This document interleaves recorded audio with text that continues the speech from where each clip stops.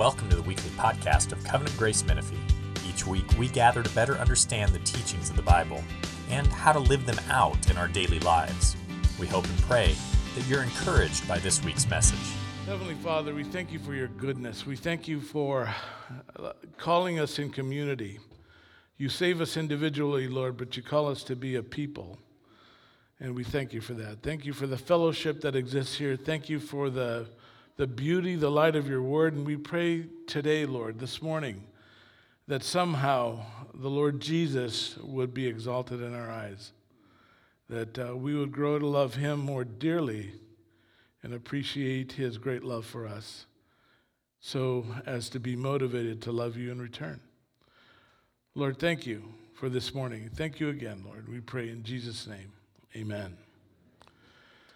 Shortly before the Israelites began their conquest of Canaan, the Lord called them together for one swan song address, as it were. The whole book of Deuteronomy is actually a list of speeches by Moses in the last month of his life.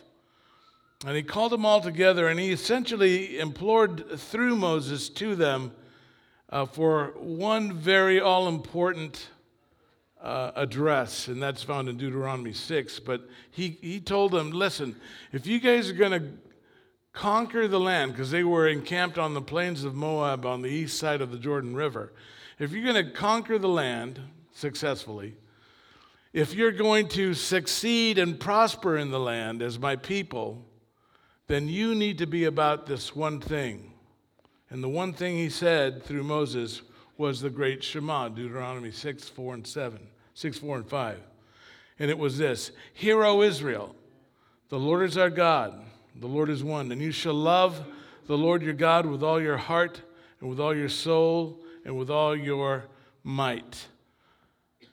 The conquest of Canaan and their success as a people depended on them doing one thing. What was that? Loving God. Some 14 centuries later, a scribe came up to Jesus, who he was listening to him teach, and he approached Jesus and he said to Jesus, Rabbi, give me the Bible in one principle. Reduce the Bible down to one truth. Give me, as it were, a pretty audacious kind of statement, but he said, give me a life priority list of one. And Jesus said this: the foremost is this: Hear, O Israel, the Lord is our God, the Lord is one Lord. And you shall love the Lord your God with all your heart, and with all your soul, and with all your mind, and with all your strength. So the testimony of both the Old Testament and the New Testament, the testimony of both Moses and Jesus, the spearhead on the shaft of Scripture, the cornerstone of biblical theology tells us this: that the greatest thing that you and I can dedicate ourselves to is to love God. To love him first, to love him most. And this is a command. Okay, it's a non-negotiable command. So if someone asks you today, why should you love God? You can tell them, well, because that's an absolute command. And somebody might say, well, that seems a bit harsh. Why would God demand that? I think of it this way: how great is it that the Almighty God, the creator of heaven and earth, desires one thing from his people: their love. He wants you to love him. So it's a command. You can tell people, I have to love God because he told me so. But let me give you another equally valid and compelling reason for loving God, and that is this: it is simply because it's an inevitable response to his great love for us. I'm convinced, guys, that when we stop to consider the love with which God has loved us, we can't help but love him in return. It's just a response, a knee-jerk response, if you will.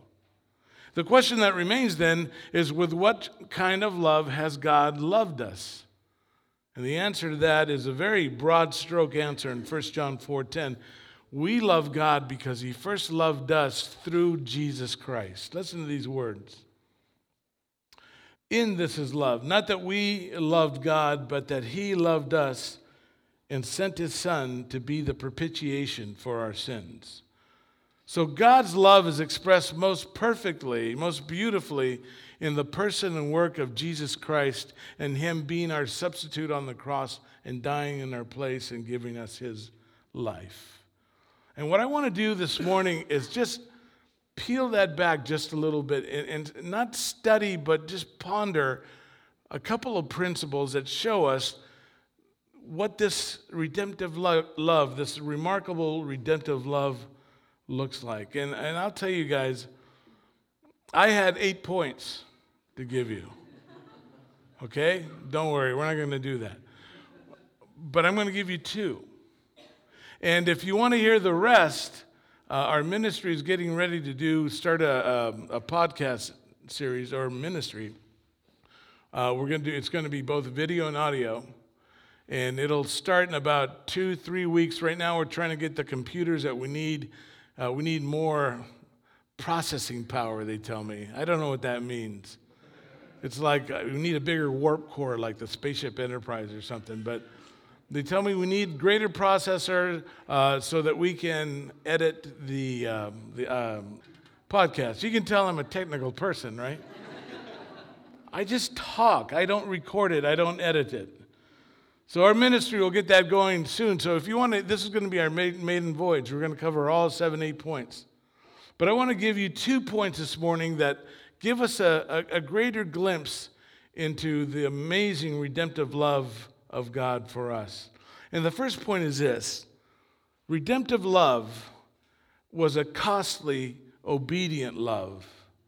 That is, it was born out of Christ's costly obedience. And I think we see that beautifully in the text that Scott read for us this morning of John 18, 1 through 11 especially. Guys, Jesus Christ knew exactly what awaited him when he surrendered himself to his torturers, to his arresters, to his tormentors. He knew exactly what awaited him, and still, in verse 4, it says that Jesus went forth. And that's a pretty big deal. I think it's hard for us to appreciate the suffering that Christ encountered on the cross. Right? And that's why when you hear teachers and preachers talk about this, you'll often hear them going into great lengths, and I think rightly so, to describe the physical tortures of the cross. And I think we do that in part because, humanly speaking, we can relate, at least in part, to physical pain. None of us has suffered the same extent of Christ's injuries or suffered like he did on the cross, but we understand what it is to have pain. And we, after all, he was fully man as well as fully God, and we share the same nervous system, the same sensory organs that he did. And so we can identify to a degree with Jesus' human pain.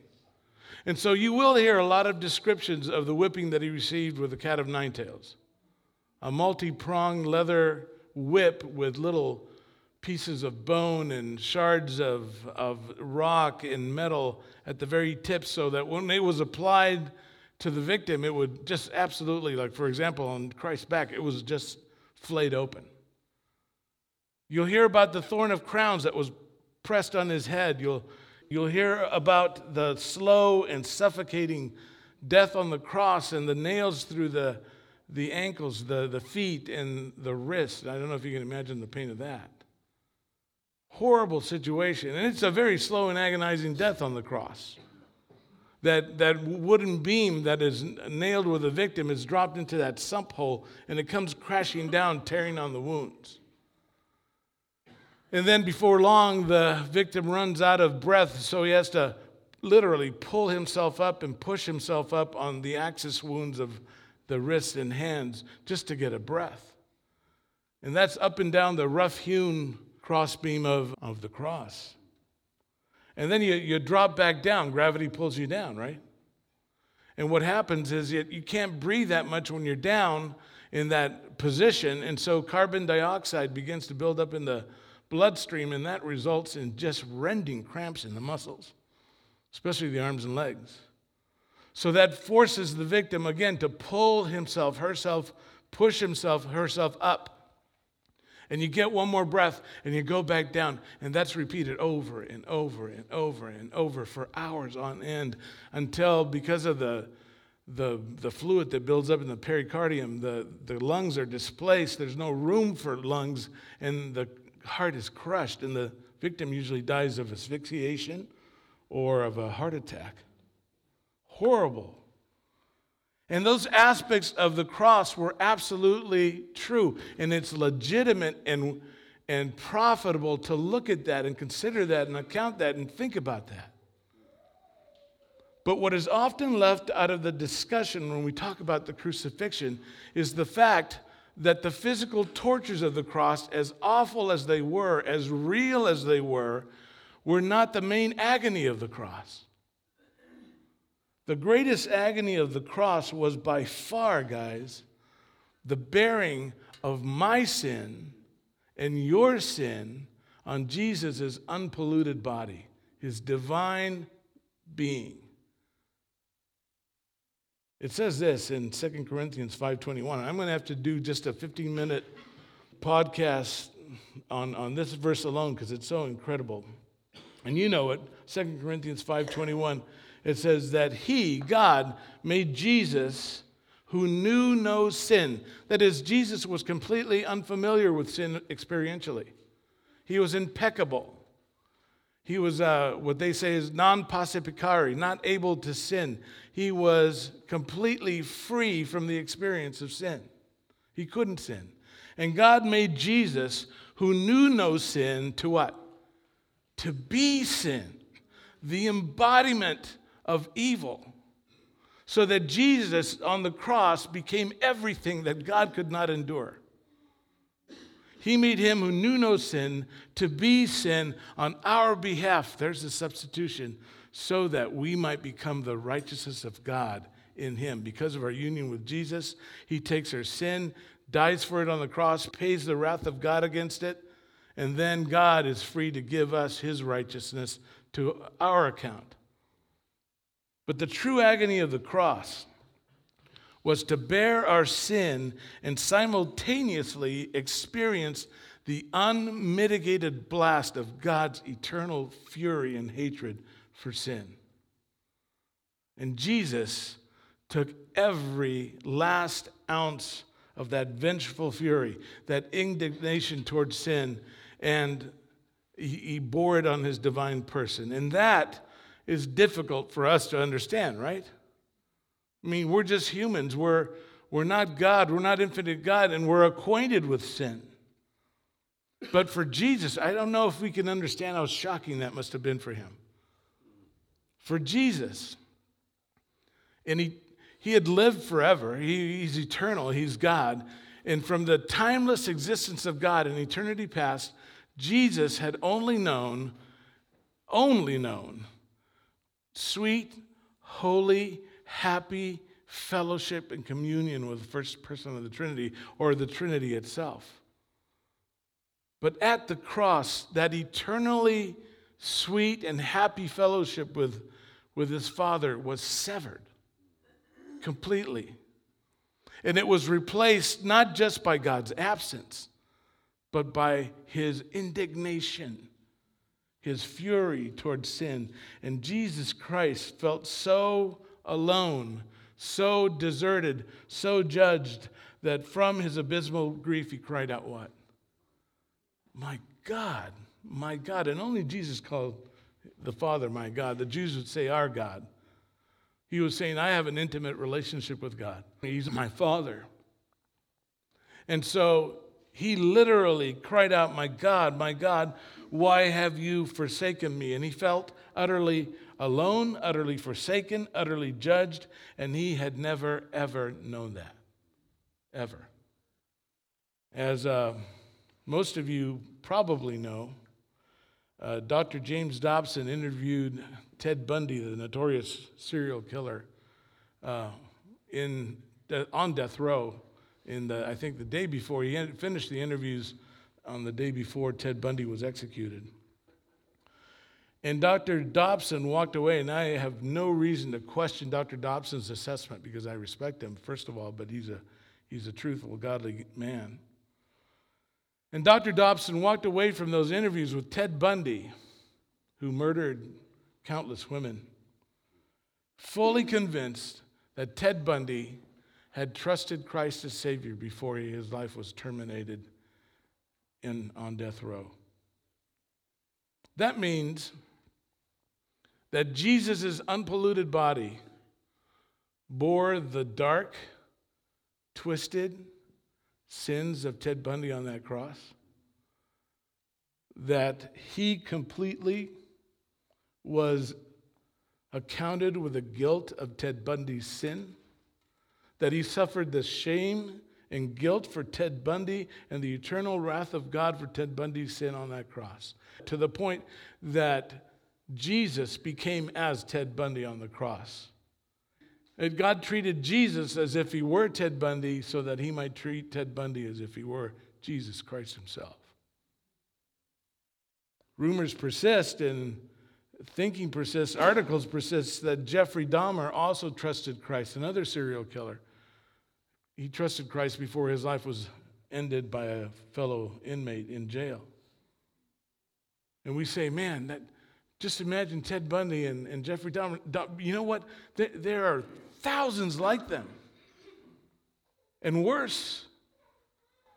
And let's make this a little bit more personal, guys. The guilt for the most awful, dreaded sins that we have ever committed, the shame for the sin that I have committed, that you have committed, those things especially that we are ashamed to speak of to any man or woman, no matter how much they love us, those sins were pinned on Jesus Christ.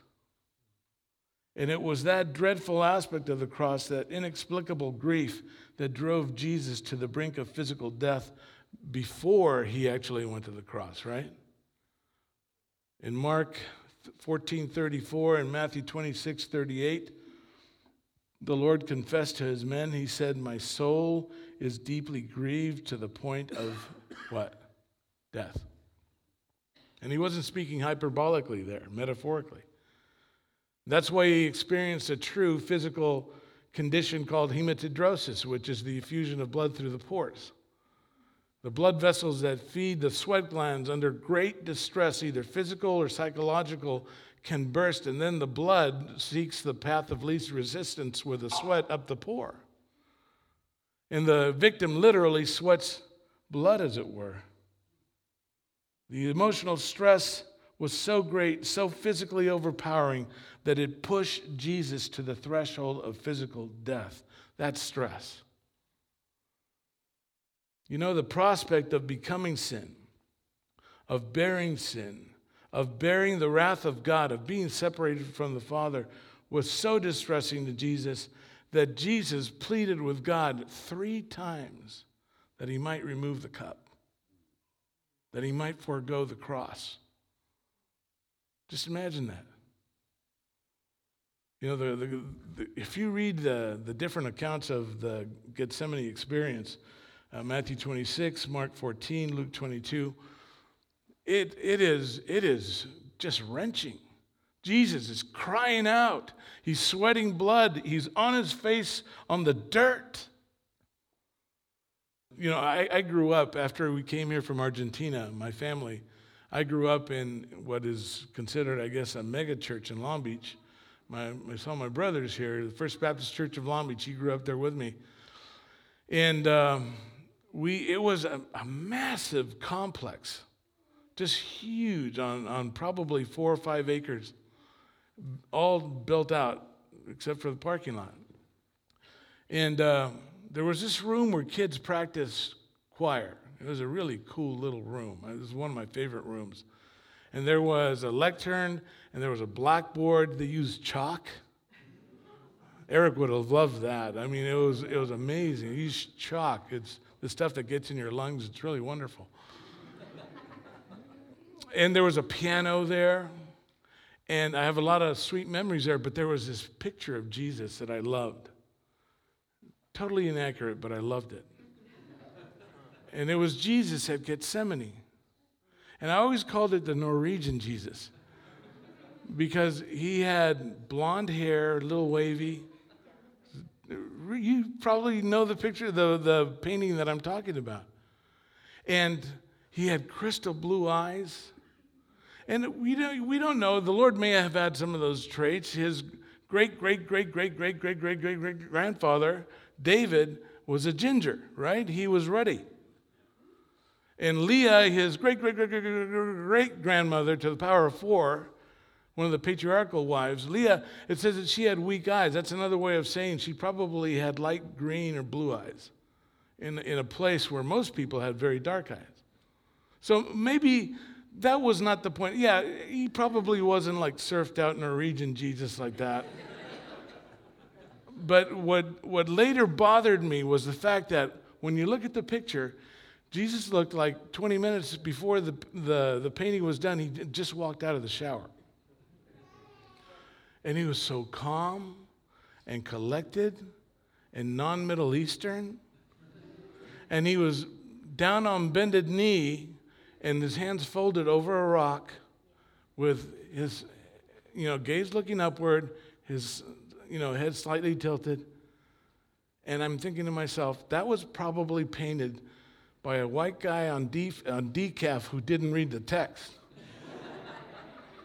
Because the picture that we get from those, and I encourage you to read those this week, all the parallel accounts, because the point of those narratives is to tell us that Jesus, the God-man, begged, pleaded with the Father that the cup of divine wrath that he was about to take would be removed from him, and that he could forego the cross.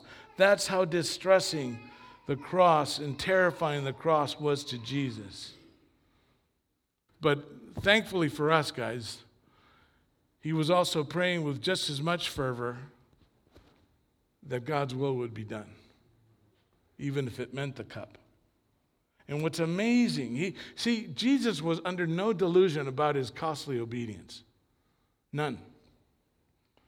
And once the Father's reply came regarding the cup, which was what? Drink the cup. There's no other way, my son. Drink the cup. And there are people that I've heard say, well, God could have saved us in so many ways. No, he couldn't. Jesus' prayer proves that. If there's any other way, let this cup pass from me. God says, drink the cup. Drink it to the dregs. And once Jesus received his answer, guys, once he knew that that was the only way to accomplish redemption, there was nothing, there was no one, no thing, no spirit, no person, no circumstance that could deter him from that costly obedience. And he could have escaped if it were possible. How many times do you read, for example, in the Gospels that Jesus was being pressed by his enemies on every side? They're looking to throw him off a cliff or kill him or stone him. And it says he eluded their grasp. He evaded his enemies. He didn't go to Jerusalem. He went somewhere else. And you usually will find in those areas, at those times, a little phrase that says, for his hour had not yet come. What hour? This hour. Jesus could have avoided this group. He not only knew what was coming, he knew when they were coming. And what did Jesus do? Verse 4. Jesus, therefore, knowing all things that were coming upon him, and he went forth. What did Jesus do? He went forth. He could have been delivered by the power of human beings. I think his disciples were ready to fight. As they began their trip to that final Passover in Jerusalem, they picked up that there was something ominous going on. And Thomas in John 11:16 says, let us go with him that we may die with him. They were ready to fight to the death. Peter was ready to fight, right? He lopped off that dude's ear, Malchus. And Jesus healed him. And the reason he got his ear was one of two things. Either Malchus ducked or Peter was just a lousy shot, right? Peter was ready to fight, but he had him put away that sword. What did Jesus do? He went forth. He said, the cup which the Father has given me to drink, shall I not drink it. He could have been delivered by angels. He had just been ministered to by angels. And angels are pretty amazing creatures, right? They're very scary, if nothing. I mean, if an angel appeared right here, right now, please hold them back, Lord. They're well-intentioned, but they scare everybody to death. The Apostle John, in his 90s, he's the last elder statesman of the apostles alive. And he sees this vision. He goes to heaven. And in chapter 19 and chapter 22 of the book of Revelation, he sees this angel, and he's so overwhelmed by his glory and his power and his brilliance and his beauty that he literally, it says, he fell down to worship him. John. And both angels said, don't do that. We hate it when that happens. Worship God only. Angels are pretty awesome.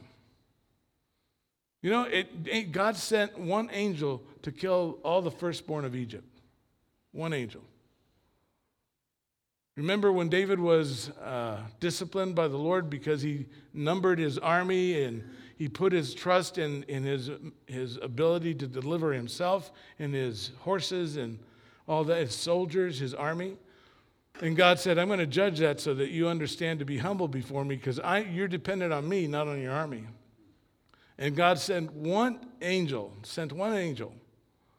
And that angel killed 70,000 of his men. And he was about to destroy the city of Jerusalem as a whole, and God stayed his hand because David had repented. One angel can kill 70,000 people and wipe out an entire citadel. One angel killed 185,000 of Sennacherib's, the Assyrian's army, when he came up against King Hezekiah. One angel. In Matthew's account of the Malchus incident, Jesus said to Peter, don't you realize that I could appeal to my Father and he would put at my disposal, Jesus said, more than 12 legions of angels? How many is a legion? 6,000. Don't you realize, Peter, that I could have tens of thousands of these awesome beings here to deliver me? But what did Jesus do? He went forth. He went forth. He certainly could have been rescued by his own divine power when that throng of thugs came to arrest him, probably 600 to 700 strong. It was a cohort, 600, usually 2 to 1,000, but 600 were kept traditionally in Jerusalem. And then there were the temple priests and the temple police. They came to arrest Jesus, and when they asked, when Jesus asked them, whom do you seek? What did they said, Jesus of Nazareth. And what did he say? I am he, right? The he, if you've got the New American Standard, is in italics in your Bible. That's because it's supplied. It isn't there in the Greek. In the Greek, it simply says, I am. Ego eimi. Ego eimi is the Greek equivalent of the tetragrammaton, Yahweh. And when he said, I am, when he pronounced his divine name, what happened? They stepped back and literally tumbled over. Why? Because that was his divine power. He could have delivered himself, but what did Jesus do? He went forth. No, guys, even though Jesus understood the horror that awaited him on the cross, he chose a costly obedience. Why? Because that's how much he loves you.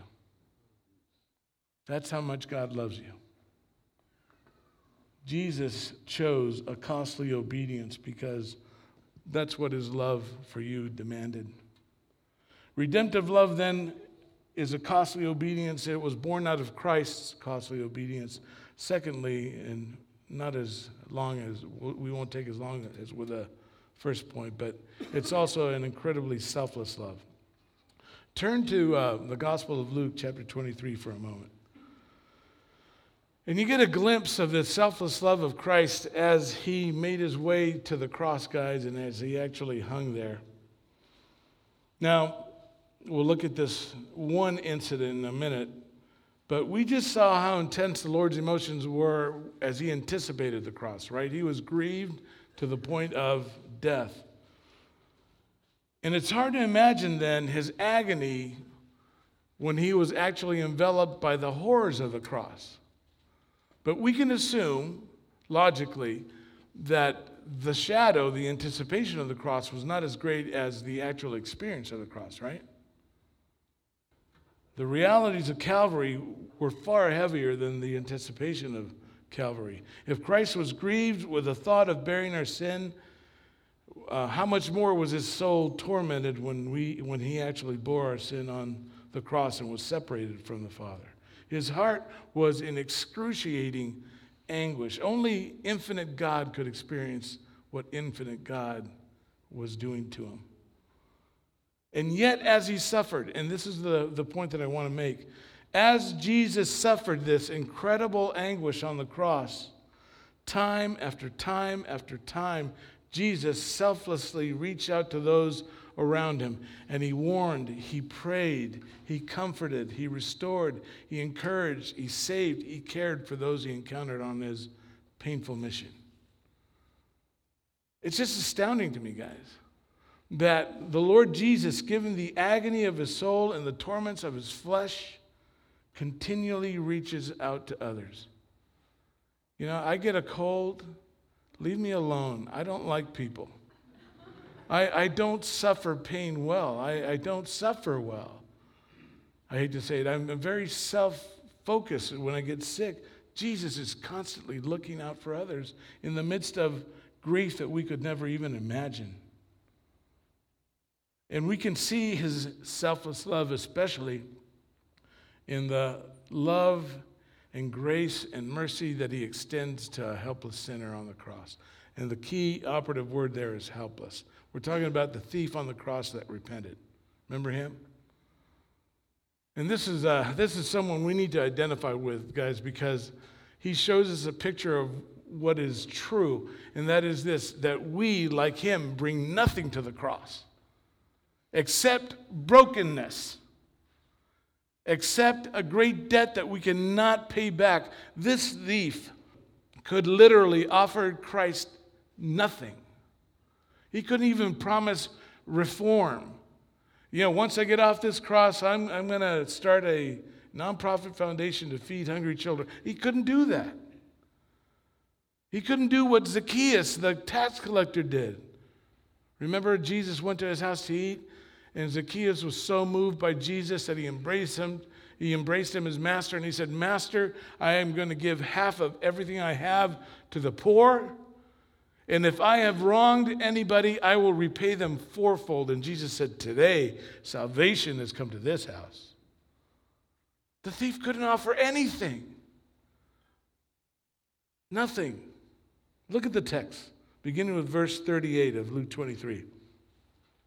"Now there was also an inscription above him, 'This is the King of the Jews.'" They got one thing right there. "And one of the criminals who were hanged there was hurling abuse at him, saying, 'Are you not the Christ? Save yourself and us.' But the other answered and rebuking him said, 'Do you not fear God, since you are under the same sentence of condemnation? And we, indeed, justly, for we are receiving what we deserve for our deeds. But this man has done nothing wrong.' And he was saying to Jesus," these are amazing words, "Jesus, remember me when you come in your kingdom." And we read that account in Luke and we say, man, what amazing penitence. What a humble and broken heart. What contrition. What words of faith. And you're right, but you know what? Those words weren't there at the beginning of this ordeal. Because Matthew and Mark make it very clear that at the beginning of this whole deal, both thieves were literally casting the same insults as the sneering crowd, as the cynical Romans, as the bitter leadership. They were casting the same insults on the wounded heart of Jesus Christ. And then we read in Luke and we have this transformation. How did that happen? Well, we're not given a whole lot of information, but something happened. There was a tremendous transformation there, right? And I think if we just kind of look at this and and just extend our thoughts a little bit here. I think there could have been a last-ditch glimmer of hope in this darkened thief's heart that somehow Jesus could get him out of a fix at the beginning. The same kind of frustrated last-ditch glimmer of hope that we find in verse 39. Are you not the Christ? Aren't you powerful? Then save yourself and us. And it's evident that this thief at some point had heard Jesus teach or heard about his teaching because he knew about his kingdom and his coming. It's also very likely because Jesus tended to gather the fringes, the subculture, if you will, on society. And this guy was definitely on the fringes. He was a thug. He was probably a robber. He could have very possibly seen Jesus heal many people. He could have seen some works of power. Jesus performed those miracles before thousands. I just read in Matthew where he finished the feeding of the 4,000, and he reminds the disciples about the feeding of the 5,000 and how God provides. The 5,000 and 4,000 were just the count of the men. Along with the women and the children, you're talking about crowds of anywhere upwards of 20 to 25,000 or more. Jesus performed miracles before tens of thousands of people. Perhaps this thief was one of them. We don't know, but we know this. He certainly heard about him. In fact, it was the reports of the miracles that forced the hands of the leadership to kill Jesus, because they said, if we don't stop this guy, the whole world is going to follow after him. And Jesus had just done 2 eye-popping miracles, pardon the pun there, but he healed a couple of blind men coming out of Jericho. And then he gets to Bethany on his way to the cross, essentially, and he gets to Bethany and he does what? He raises Lazarus from the dead. And that spread like wildfire. These guys had to have heard of some of Christ's miracles, and so they assumed that this Jesus had some kind of power to deliver them from this terrible foxhole they found themselves in. But then as the crucifixion just ground on, because it grinds, it's a slow death. As the crucifixion ground on, no deliverance came. And it was apparent to both these criminals that Jesus somehow lacked the power to deliver. Either he had lost power, or he didn't have as much power as they thought he did, or maybe he was just a great magician, a sleight of hand guy, somebody who was a clever illusionist.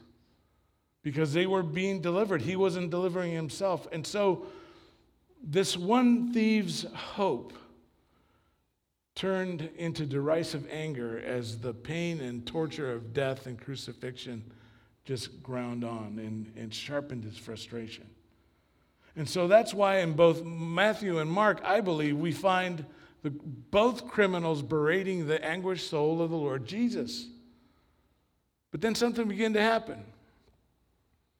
As this thief watched Jesus die and take all that verbal abuse that he was taking from all the crowds with grace and dignity, just as he had received all his physical blows with such grace and dignity, just as he was bearing the shame of the cross with such grace and dignity. As he watched Jesus die, a metamorphosis began to take place.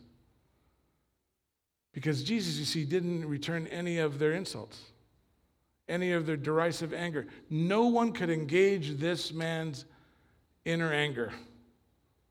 And Jesus was in control in an absolutely out of control situation. In fact, the only thing that this thief heard from Jesus were prayers, particularly a prayer uttered on behalf of his tormentors that God would have mercy on them. In I think it's verse 34 of Luke 23 right there, it says, Jesus said, Father, forgive them. Do you realize that the word forgive is in the imperative mood? What does that mean? That means it's a command. God, Jesus is separated, cut off from God the Father, but he's imploring as hard as he can before God to please, God, have mercy on these people. That's what the thief heard. And something began to change. This was no mere man. He was in control, and he had never seen power like that. Let's face it, any goon could inflame a crowd, right, with rhetoric. Jesus Christ remained in control, kind and compassionate, considerate and merciful throughout it all. And so he had never seen grace like that. And there was only one other conclusion. And by the way, you say, did God hear the prayer of Jesus for mercy upon the rejecting generation? And the answer to that is absolutely yes. Many of them went away beating their breasts. That was an ancient sign of mourning. And not only that, these people left after the Feast of Booths and the Passover. They left, but they came back for Pentecost. What happened on Pentecost? God blew the doors open on salvation. He started his church. And literally thousands upon thousands of Jews who had seen Christ crucified believed in him. God, in Jesus had real power. And so there was only one conclusion left for this thief, this former thief. And he realized that hanging next to him was the man that the sentence proclaimed to be there, and that was the King of the Jews. And you say, well, how could he possibly come to that conclusion when all the evidence is contradictory? You want to know why? Listen, any cursory student of the Bible would be able to tell you that Israel had killed the wrong man before. Remember the words of Stephen as he was being stoned by his accusers? And he said to them, which one of the prophets did your fathers not persecute? Tell them, name me one. And you killed those who came to announce the coming of the righteous one, whose betrayers and murderers you have become. Israel had killed the wrong man before. And here, hanging next to him, was the king. And he was transformed. You can see it in his attitude. From one of escapism to completely being absorbed with his own sin. And the light must have gone on while he hung there. And as he contemplated Jesus and his own wasted life, and he realized that hanging next to him was the Messiah who was called Jesus, Yeshua. What does that mean? God's salvation. He was a Savior. And so in a very simple but profound moment, he must have just given his life to this saving Messiah. And if he was the anointed of God, the King of Israel, then he would not be thwarted. He not only understood that, he believed that. That's why he requested to be remembered for good on that last day, that future day of his coming kingdom. And then we have his amazingly humble words ringing out in stark contrast to his former attitude. In verse 42, Jesus, remember me when you come in your kingdom. And guys, in the most bitter moment of life, as he was swallowing the bitter pill of a sin-wrecked, wasted life, as he hung on an executioner's cross, he heard the sweetest words he had ever heard. Verse 43, and he said to him, Jesus said to him, truly I say to you, today you shall be with me in paradise. Jesus said, you wanted a promise for some future day? Okay, fine, but you need a promise for today. You need a promise for today. He said, in essence, I'm about to storm the gates of heaven to the praise of God and his holy angels, and you get to be with me. You get to be with me. This guy found life on an executioner's cross, guys. He woke up that day going straight to hell. He woke up a condemned criminal who was going to be executed. And he had a full stamped pass, straight to hell. He woke up by the side of Jesus in the presence of God the Father in the midst of the holy heavenly host. Why? Because Jesus saved, he comforted the very one who had cursed him and mocked him. In his selfless love, he did that. Guys, Jesus Christ, God the Father, God love us. Do you understand that? Do you embrace that? Do you believe that? Do you let that saturate your mind and cleanse your soul? God loves you. Jesus loves you. And this is a perfect way with the Lord's table to basically end this time together of study around the Word. This is a table that reminds us of Christ's death. This represents the broken body of Jesus Christ and the blood that was shed for the remission, the propitiation of our sins.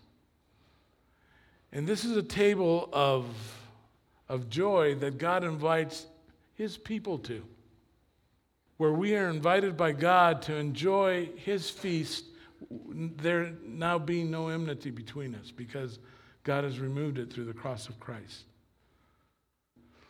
But enjoy the feast that God has provided, the feast of forgiveness and redemption in the blood and body of Jesus Christ. Let's pray. Heavenly Father, we thank you that because of the work of Jesus, there is no enmity between you and us. There's only peace, grace, mercy, love. Oh God, we are so thankful. And we pray that you would encourage us through this time of fellowship with each other and with you through the elements of the broken body and blood of Christ that are symbolized in these, in the bread and the juice. We love you and thank you for your goodness to us, Lord. In Jesus' name, amen. Thank you for listening to this week's podcast. If you'd like to know more about our church, you can email us at info@covgracemenifee.org. May the Lord bless your week and guide your steps.